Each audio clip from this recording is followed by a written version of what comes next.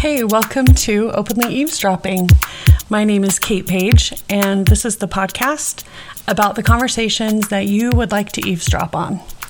Normally, I'm going to be having those conversations, but today it's just a conversation with myself, so listen up. Let me just tell you a little bit about how I got here, making this podcast. I have had a really long and fun and cool career as a hairdresser, and I stand behind the chair for 7,000 hours a day, and I do the hair, and my feet hurt, and my legs hurt, and I'm getting old. But you know what doesn't get old is the conversations. And so when I have thought about what's next for me and what parts of my job I could keep and maybe springboard into something new, that's exactly what it is. It's the conversations. I get to talk to people all day long. Really cool people that I love, people who come from so many different backgrounds and careers, and I have the funnest conversations.